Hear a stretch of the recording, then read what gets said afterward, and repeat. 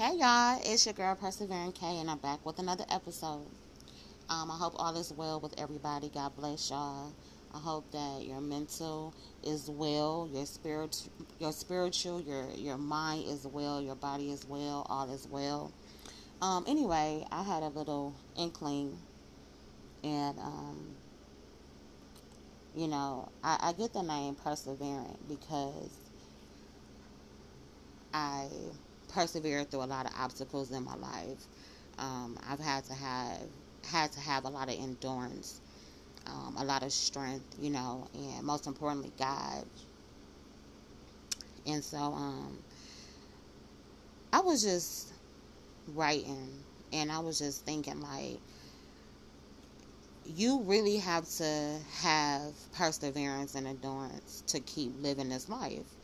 Um, like, it's not for the faint at heart. Like, you can't be weak to live this life. Like, you have to have tenacity.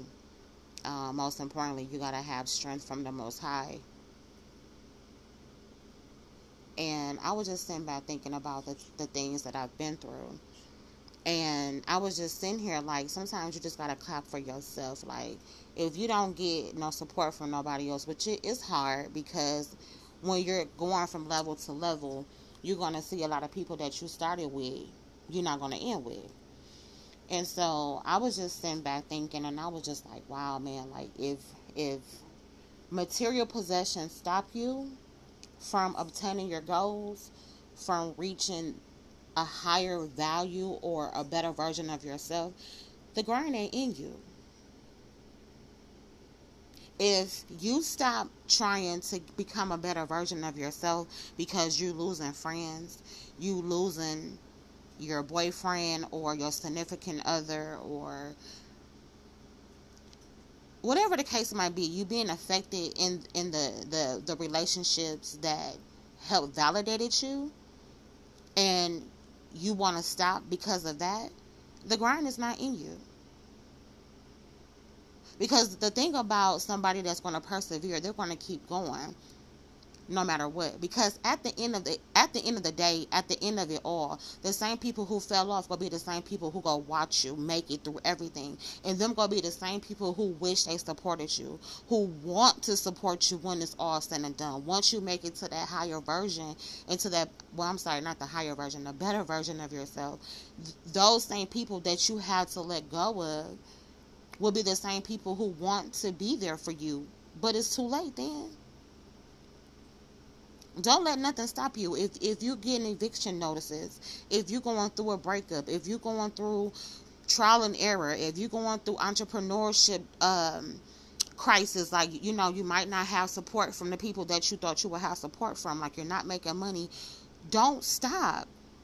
Like, keep moving forward, because it's that tenacity that's going to grow. It's that perseverance that's going to grow, that's going to shock even yourself. Like, wow, I really made it through this. Me and God, we really going through this.